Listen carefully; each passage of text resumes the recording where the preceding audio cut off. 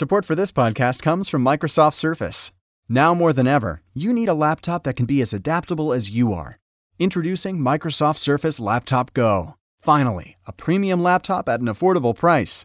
Starting at just $549, its light, thin design, vibrant touchscreen, powerful processor, and built-in HD camera and mic turns any room in your home into a classroom, office, or study hall. Available in 3 amazing colors the whole family will love. Visit surface.com/laptopgo for more details. Super excited for this new episode, interviewing my colleague Kevin Fagan. A few quick things first, though. This episode has an explicit warning and very much earns it in the second half. There's some profanity and very honest talk about a homeless sex worker. Second, Kevin talks more about the Chronicle's homelessness project with managing editor Damian Bulwa on today's Fifth and Mission podcast. Please listen and subscribe to our flagship podcast if you're not already. And finally, this is, I think, the 5th podcast in a row that my dog Ripley has interrupted us. I'm not even cutting it out anymore. It's my pandemic reality. Kevin Fagan coming up. 14 Mission 2, San Jose Avenue. From our 901 Mission Street studios, you are listening to the San Francisco Chronicle.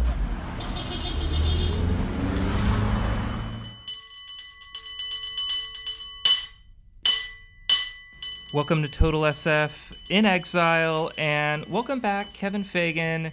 You were just on to talk about David Perlman. Today I want to talk about you, Kevin. Are you up for it? Absolutely. Thanks for having me on. Yeah, you've got a big project coming up, and let's start there.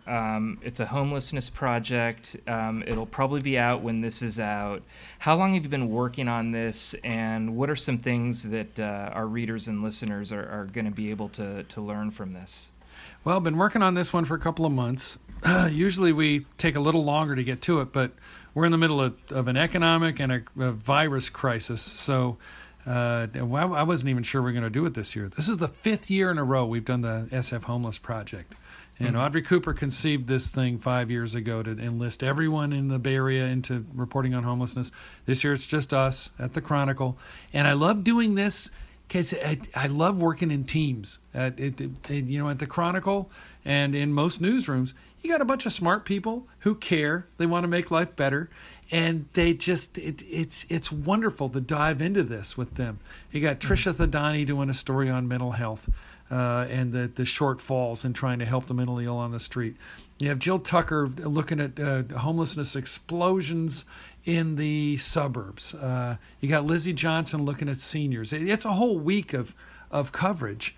And I open up the series with an overview looking at what we're seeing ahead in the virus crisis for homelessness. I talked to everyone from President Trump's homeless czar down to homeless folks in the street to get a spread of what people think is up ahead for us. And there's a lot of bad. There's also some signs of hope.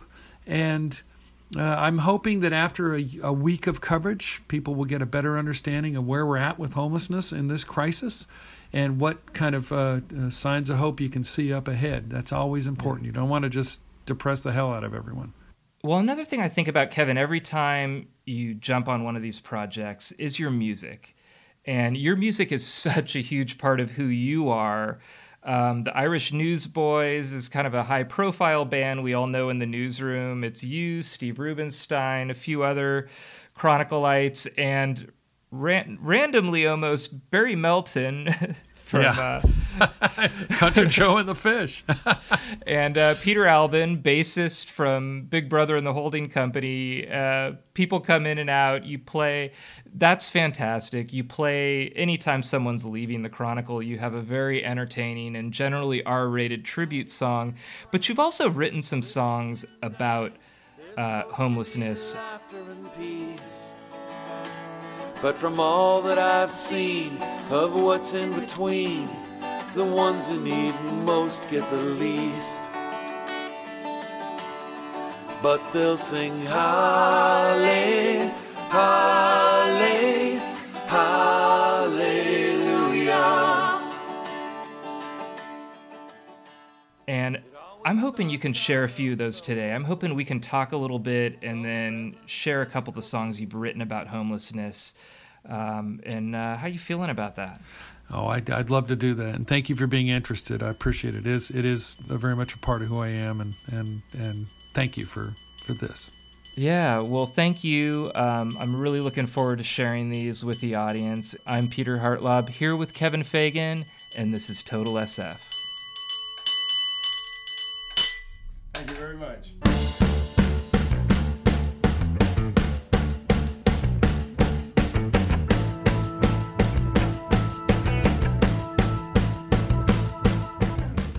Welcome back to Total SF. Kevin Fagan, and we're apart in our homes here. I'm looking at you right now. I went with the beard for the pandemic. You went with you're growing your hair out a little bit. Yeah, I can't go get a haircut. I mean, I used to have hair down, past my shoulders in the old days, but it's kind of heading there now. But I like your beard. It's a good look. Thank you. Well, I see you brought up the old days, and that's one reason that I have you here. I have heard so many kind of snippets of your life, and they're all super interesting because in addition to being on our homeless beat and covering some incredible things at the Chronicle over the years, the Zodiac beat, you also have had a really interesting life as a musician, and then it kind of ties into your homeless beat in an interesting way, and I just think it's a great time to discuss it with this big homeless project coming up. So are you in? Are you ready to go down memory lane? I'm there, baby. So Kevin, what started first, the journalism or the music? I'm kind of wondering what your teen years were like and if there were any seeds of any of this back then. Well, it was a suburban life. I lived all over the West, California, Nevada when I was a kid. My dad was going to school. So, of course, going to school with 3 kids, you're poor. And I got a taste of what it's like not to have enough food in the house and, wearing, worn out clothes and hand-me-downs and whatnot, which a lot of kids do. But when I was 14, I got on the school newspaper in Livermore, and that was it. My mom. What was the name of the Livermore school newspaper? Because they're always good. El Vaquero. El Vaquero. Yes, because the Cowboys was the emblem for the school. Yeah. And my mom had been a Navy journalist, a journalist in the Navy, posted at Oak Knoll, and that was the highlight of her life, in many ways. She just absolutely loved it. Used to tell me, you got to be a journalist. It's the best job in the world. And she would tell me stories of covering the Korean War. And one in particular where she interviewed prisoners of war who had to pluck their gangrenous toes out of their feet so they could escape in the snow, and it stunk, and they got to freedom, and they were bloody. And my mom interviewed them, and I thought, that's the kind of story I want to do. That sounds like a Kevin Fagan lead right there. Gangrenous, if there's an abscess involved. It was pretty foul. Yeah. So Livermore, I'm thinking, because I was on my school newspaper, I drew the comic, and for me it was kind of about sticking it to the man. I mean, that was sort of my central objective. What was your early journalism career like?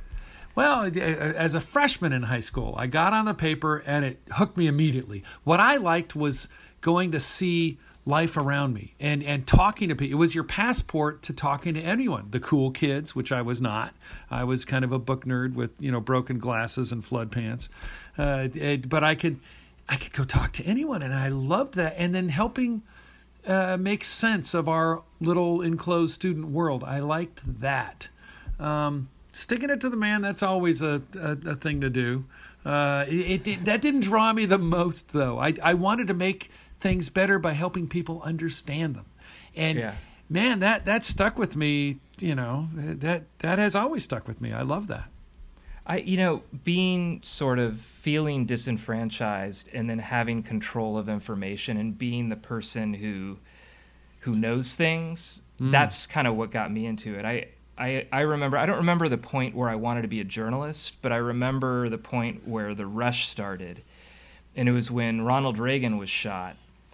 And I was at this school for gifted youngsters, but I got in because my sister got in before me. I was like a legacy, so I was humble guy. No, I felt like there were kids who were programming computers at age 12, and I felt like I knew nothing. But they stuck me in front of this radio and told me, run and tell the classroom teachers updates. That was my job, to listen to the radio, take notes, and run and tell them updates. And I remember feeling so important and powerful at a time when I never felt like that. Just running in and being the person with the information. And even though like a lot of my beats now aren't hard news, that's still kind of what I feel like. Like I've got a story to tell that other people don't have. So I'm sorry, we're talking about me too much for this podcast. You've done hard news though. Yeah. It's all right. Yeah. I remember you as hard news. Good hard news guy. Yes. So that was a good time for you. What about beyond that? How did you feel in school? How'd you feel about where you wanted to go in your life? Did you have kind of a clear vision, or were you not sure? I was a little not sure. Like a lot of kids, my parents got divorced right about the time I got on the school paper. Things did not work out well. I left home when I was 16. Before I took SATs, before I graduated, essentially I took a whole batch of classes. I loved school. I always have. I took a bunch of classes and graduated more than a year early. Picked up my diploma at the school office and then took off for Hayward because that's where the community college was, and I figured, well, I can go there for free. And I wound up sleeping in a field for a while. Found a garage that this family rented me on the condition that I helped build it into a room, which I did, and that was fun. And then I cleaned houses at night. And I thought, when I was sleeping in the field, I thought, I'm not gonna do this and do something like pumping gas for the rest of my life. I want to be a writer. I want to be a journalist. That had stuck. So Chabot College, I was on the school paper. After a year of that, or close coming to the end of the first year, I thought, well, I got to go to a 4-year college. I want the real deal, the big deal. So I went to San Jose State, and I was on the school paper there. Loved it. The story that sticks for me was there were a lot of hookers and drug dealers and homeless people downtown. I loved that. Hold on just a second. The dog's barking again. So I got to San Jose State and I got on the school paper, loved it. It was just a lot of fun. I worked 3 jobs. Like a lot of state college kids, you're really working a lot in addition to the school. And I loved the school. But I carved out this story for myself where I spent all night in downtown San Jose, which at the time was, shall we say, gritty. Drug dealers, hookers, what we called winos back then. And I hung out in the Jack in the Box where guys got mugged, people were shooting up. It was wonderful. It just fascinated me. And I thought, this is a side of life I can understand, having slept outside.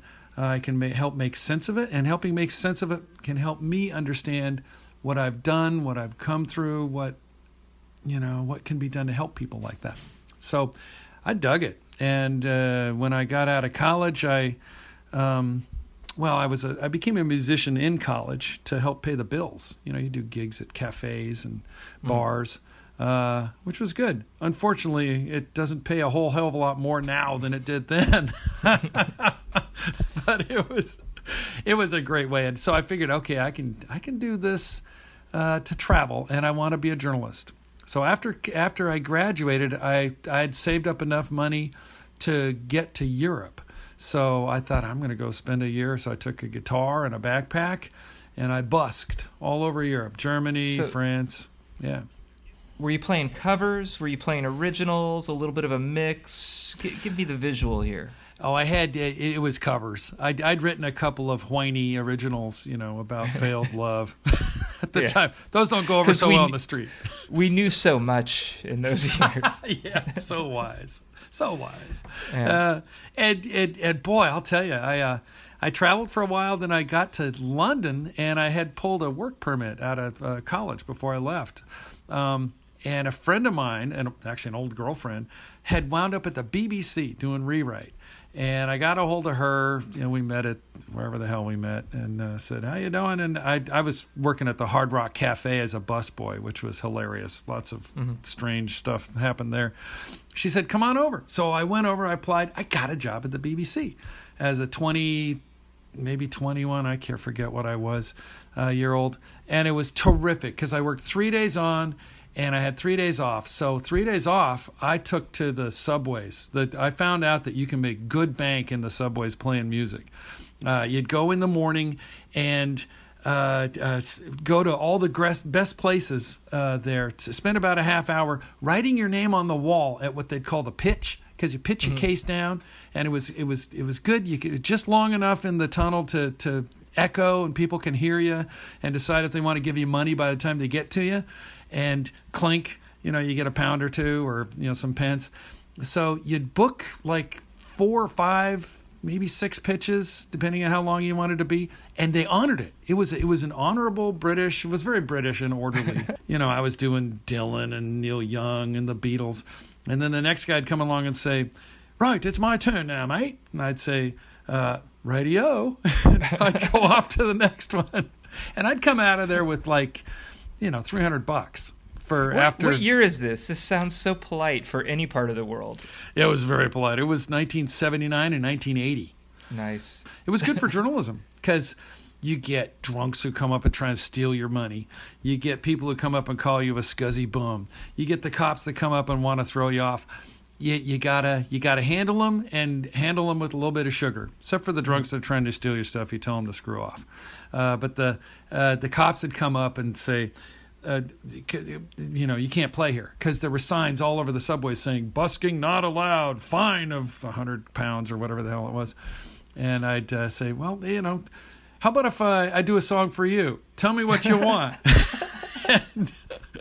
and they'd tell me, I'd sing it, and I guess it worked for them because I never got busted.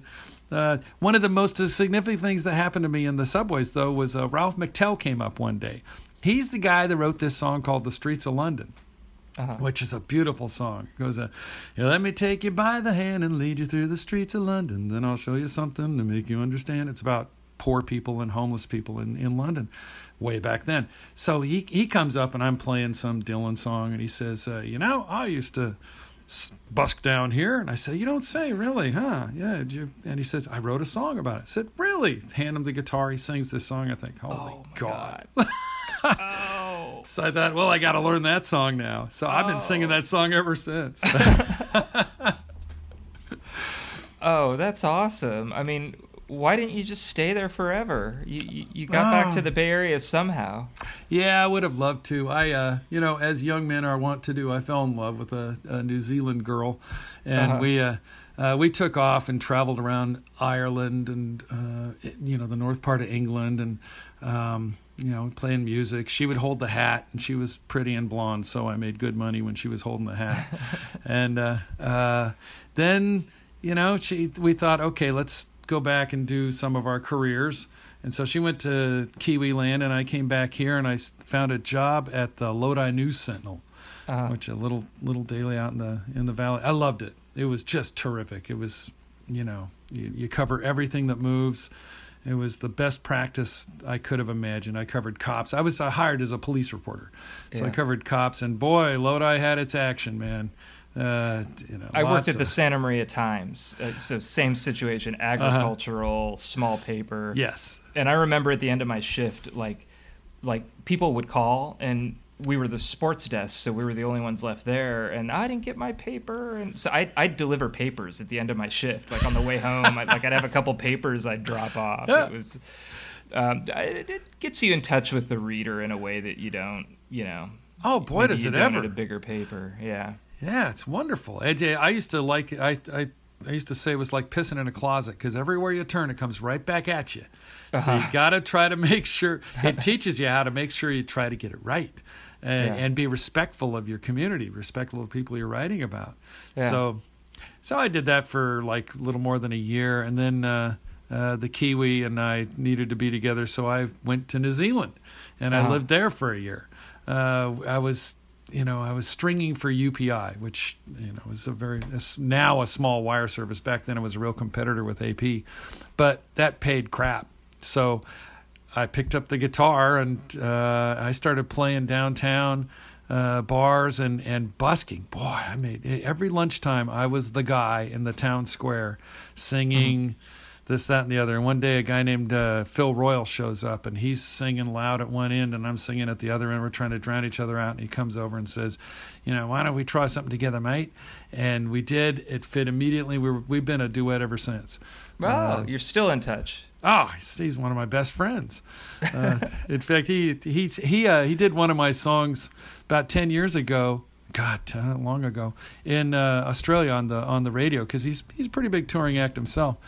And it became it's a disgusting song. I wrote it when I was 20 about abusing animals on the farm.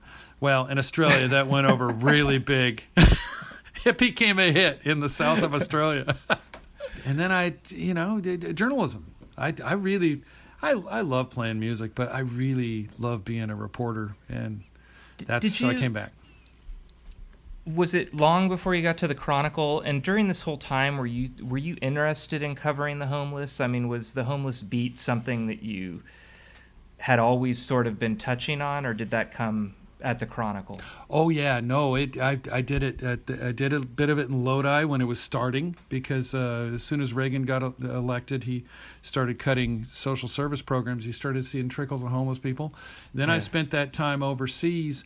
And, when I was traveling as a street singer, I'd sleep in doorways and, in fields if there was nowhere to. I didn't care. It was fun. You put down your backpack and your guitar, and especially if the weather's good. Mm-hmm. So, outside was not a mystery to me. But then when I came back, I wound up at the Oakland Tribune in 1985. And boy, Oakland had its share of poverty and homelessness, racial struggle. It's a wonderful place to be a reporter. And in the mid '80s, it was owned by Bob Maynard. It was the only black publisher of a major metro in America, and we had a super diverse newsroom. It's where I met my wife, Carolyn. She was a reporter there. I became an editor there. And then I fought my way back to being reporting, because I've been an editor, in Lodi there and here. Reporting is more fun. It's the most fun. So when the 1989 earthquake hit, it rattled thousands of people into homelessness. And that's when it really took over for me, because I made that a beat. Mm-hmm. And I covered what was being done to help homeless people, and what was failing in helping homeless people, and what was being done to help poor people. Just fascinated the hell out of me. And when I got hired at the Chronicle in '92, I continued that. I've always done homeless-based stories at the Chronicle, but also disasters and whatever I'm a general assignment guy overall, but homelessness has been a thing for me the whole time. And then it hit another hurdle, I guess, if you were, in 2003, when Robert Rosenthal, our managing editor at the time, had just come into town from Philly, and he was appalled at the homeless issues here. And I'll tell you, before then, it had become a little tough to do a lot of homeless stories, because people were kind of tired of it. Well, he said, send a couple of your guys into the streets to do homelessness. So Brant Ward was this gritty photographer. He and I had done some stuff before, and he said, put these two guys out on the streets. So we lived on the streets for 6 months. And the first day we were out, he and I looked at each other and said, man, we don't want to do just a bunch of sad sack stories, the plight of the homeless. We want to figure out how to fix it. We'll be right back after this short break. Support for this podcast comes from Fidelity Investments. Introducing a new kind of return on investment. Fidelity Rewards Plus, a program with exclusive benefits for eligible wealth management clients. Once enrolled, you can earn up to 3% unlimited cash back on credit card purchases, access to 3 layers of advanced identity protection, and more. See the full list of benefits and learn about no-cost enrollment at fidelity.com/rewards. Fidelity Rewards Plus offers 3 tiers of membership, with benefits increasing as eligible assets increase. In order to receive 3% cash back, card members must qualify for the highest tier. Investing involves risk, including risk of loss. You could lose money by investing in a money market fund. Fidelity Brokerage Services, LLC. Member NYSE, SIPC. So, homelessness over all these years, what are you learning? I can tell you don't get tired of it. You're a very empathetic person, but you're also, I don't know if pragmatism is the word, but, you're realistic about things. And I'm wondering, what kept you on the beat and what you've been learning over the years. How have things changed? How have they stayed the same? Well, there's been a sameness to it that's very depressing. In the, decades ago, I would talk to homeless advocates and they'd say, it's all the Fed's fault. Reagan cut the hell out of all the funding that helped poor people. And you'd think, okay, well, that's a macro answer to a micro question. What are you going to do about housing people in your city, on your streets, into housing right where you are? Over the years, I have come to understand they have a point. This is a country that has the worst split between rich and poor since the 1880s with the Gilded Age. And, as a guy who became a reporter right in 1980, I've watched that evolution. And, I try not to sound like some activist or, a fist-waving, protester of some kind. But, we've been screwed. The working class, as a guy who used to work for minimum freaking wage, cleaning toilets and cutting sandwiches, that class, I used to be able to afford an apartment cleaning toilets. It's very hard to do that now. The money has gone to the top, and the screw has gone to the bottom, and that's the nut of it right there. If you can't make enough money as a low-income person to have dignity and be able to live, bad things result. We have generations now of people who've gotten into drugs and bad behavior with their kids and feeling hopeless, and it's just self-perpetuating. And what I like seeing is the armies, the armadas of people who are trying to help.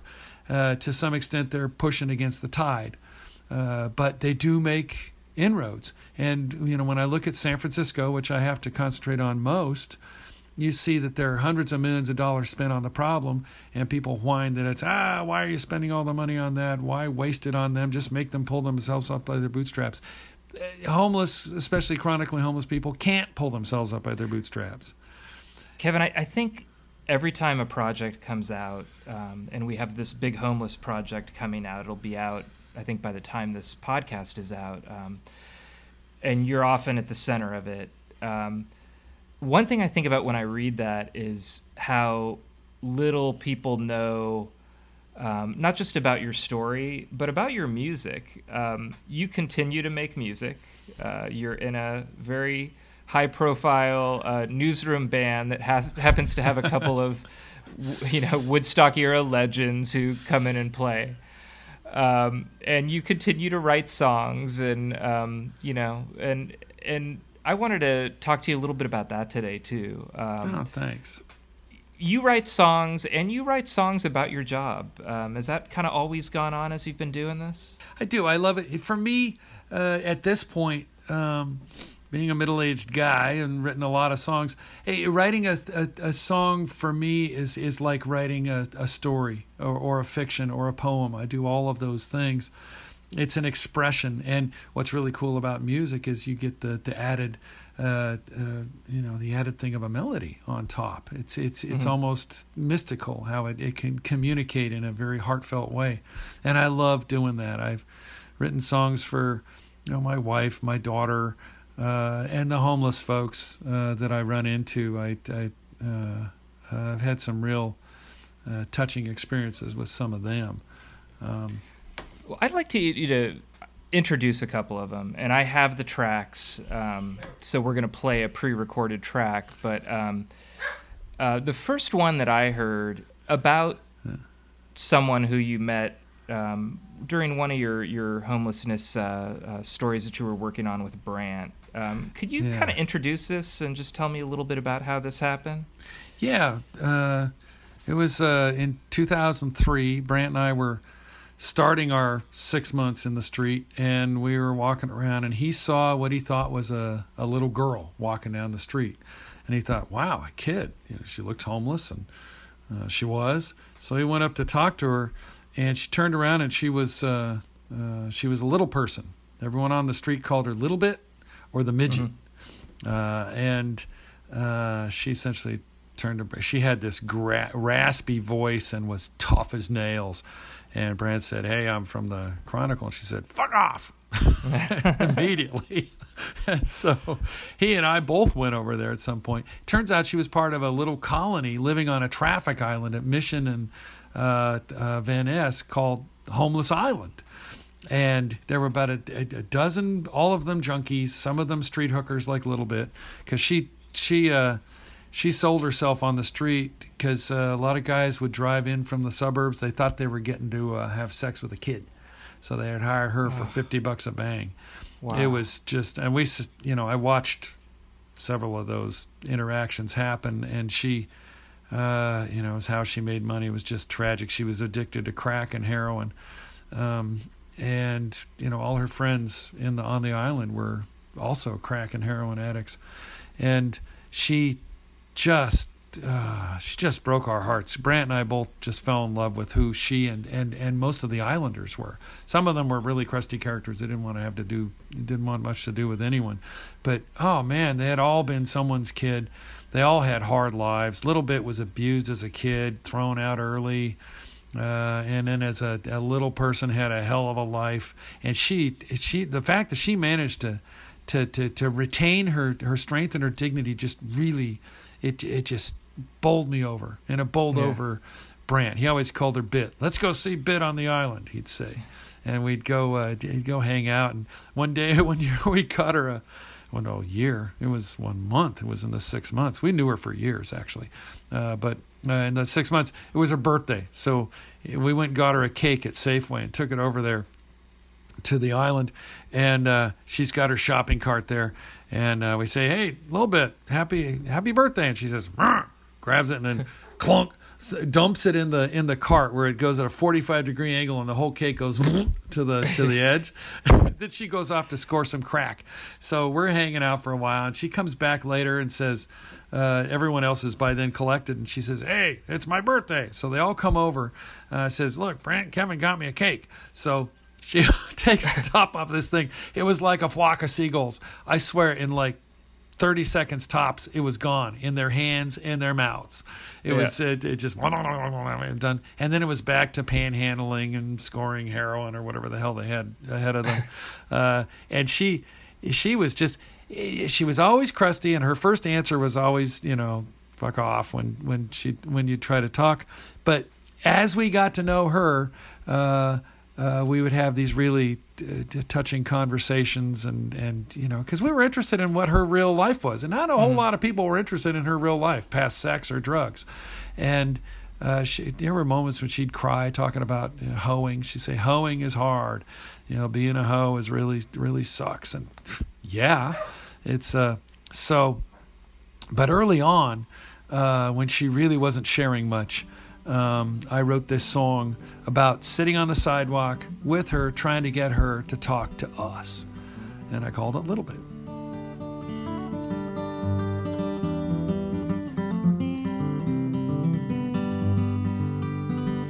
Little bit, come and tell me what you'd find. Tell it to me true and say it honest. I know you're feeling sick, you're feeling tired. Little bit, come and say what's on your mind. The dirt, the street, the walls and trees are empty, but you don't even see them half the time. Just twice a day the brown bag makes you better, so when you're on your back you're feeling fine.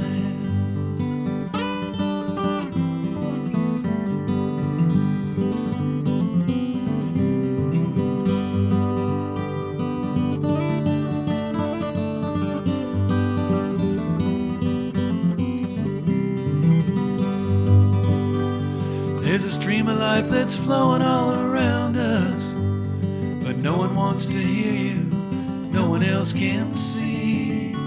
So a little bit, come and tell me what you find. Little bit, come and tell me what you see. Little bit, do you know what you see? Can you tell me what you see?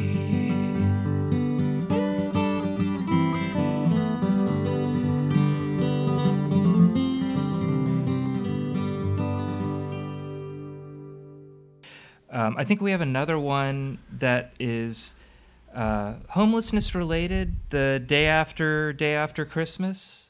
I'm in another band called Finding Fable. Laurie and Sam Hawk, who it's wonderful singing with them. The Irish Newsboys we're a fun band. You know, it's got Barry Melton and Peter Albin and these guys from Woodstock and wonderful guys and you know, my newspaper pals. Well, Sam and Laurie and I are 3-part harmonies. And we do the touching, empathetic songs, and they hate my gross songs. They will not even listen to them, let alone play them. So we did this song.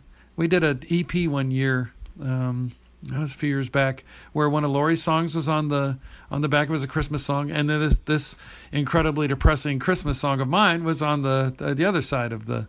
They're not sides these days. It was a 2-song EP, and we put it out, and this thing got played on a few stations in the Sierras, and KGO and a couple of TV stations had us on to sing it.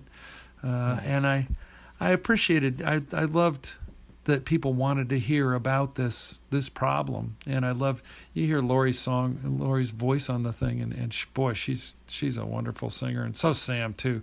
Sam's kind of the arranger, and Laurie's the $1,000 voice with the great harmonies, and we had a good time recording this one. On the day after Christmas, I was thinking of all that's gone bad. I was thinking of life and the journey and the times that we've never had. Between fighting and crying, living and dying, there's supposed to be laughter and peace. But from all that I've seen of what's in between, the ones who need most get the least. But they'll sing Halle, Halle, Hallelujah.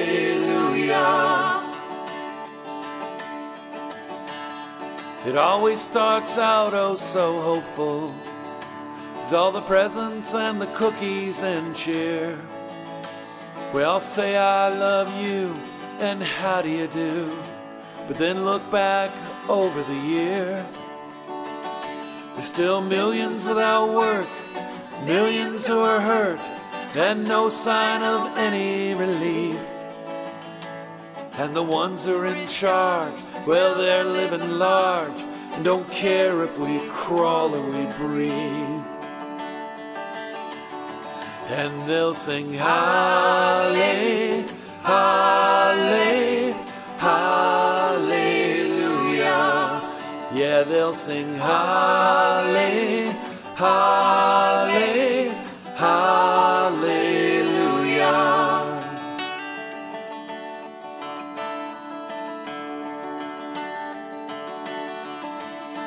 On the day after Christmas, when the orgy of gifts is long done, the well-wishing is over, the visits are over, we're through with what's supposed to be fun.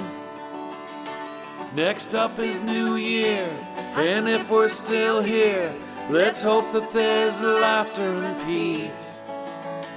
But from all that I've seen of what's in between, those who need the most will get the least.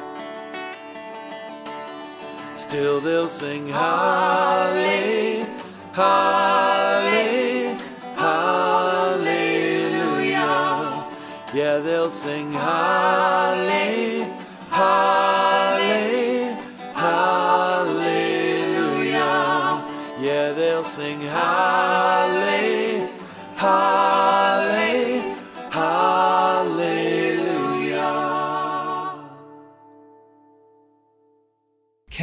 I really appreciate you coming on and sharing these stories and sharing your songs. We're going to wish you farewell now because you have like 3 deadlines today, I know.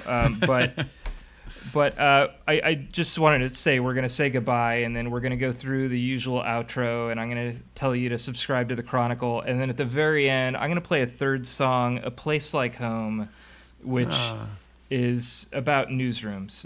That's what I got when I listened to it, and just about kind of the camaraderie of journalism and the Chronicle, and it touched me greatly. And thanks for sharing that one too. Oh, thank you very much. I'd love to. I wrote that one for Dave Perlman, our 98-year-old, science writer who just passed away, over 100 years old. And it's. I think you feel the same way about newsrooms that I do. It really is a family. The word family gets overused, but we're a unit, and you invest your heart in it. I miss it right now, and I hope we get back there. I mean, when this is all over, I hope they didn't just tell us, everybody keep working at home. I mean, I love that part of it. Just, a couple times a day, I just do a lap around the newsroom, like I'm a pool sweep, just to kind of soak it in and see everybody. And I hope, Kevin, that we can see each other like that again. God, I hope so, too. Yeah. So thank you so much. And again, keep listening, because at the end, a 3rd Kevin Fagan song's coming up here. Darling, it's 2 a.m. and it's time for closing. And the cops, they're all sideways, and I think Aaron's broken. You are listening to the San Francisco Chronicle. Thank you to Kevin Fagan. Total SF is a production of the Chronicle. Our music is The Tide Will Rise by the Sunset Shipwrecks off their album Community, and Cable Car Bell Ringing by 8-time champion Byron Cobb. Support Total SF in the newsroom that creates it by treating yourself to a digital Chronicle edition at sfchronicle.com/pod.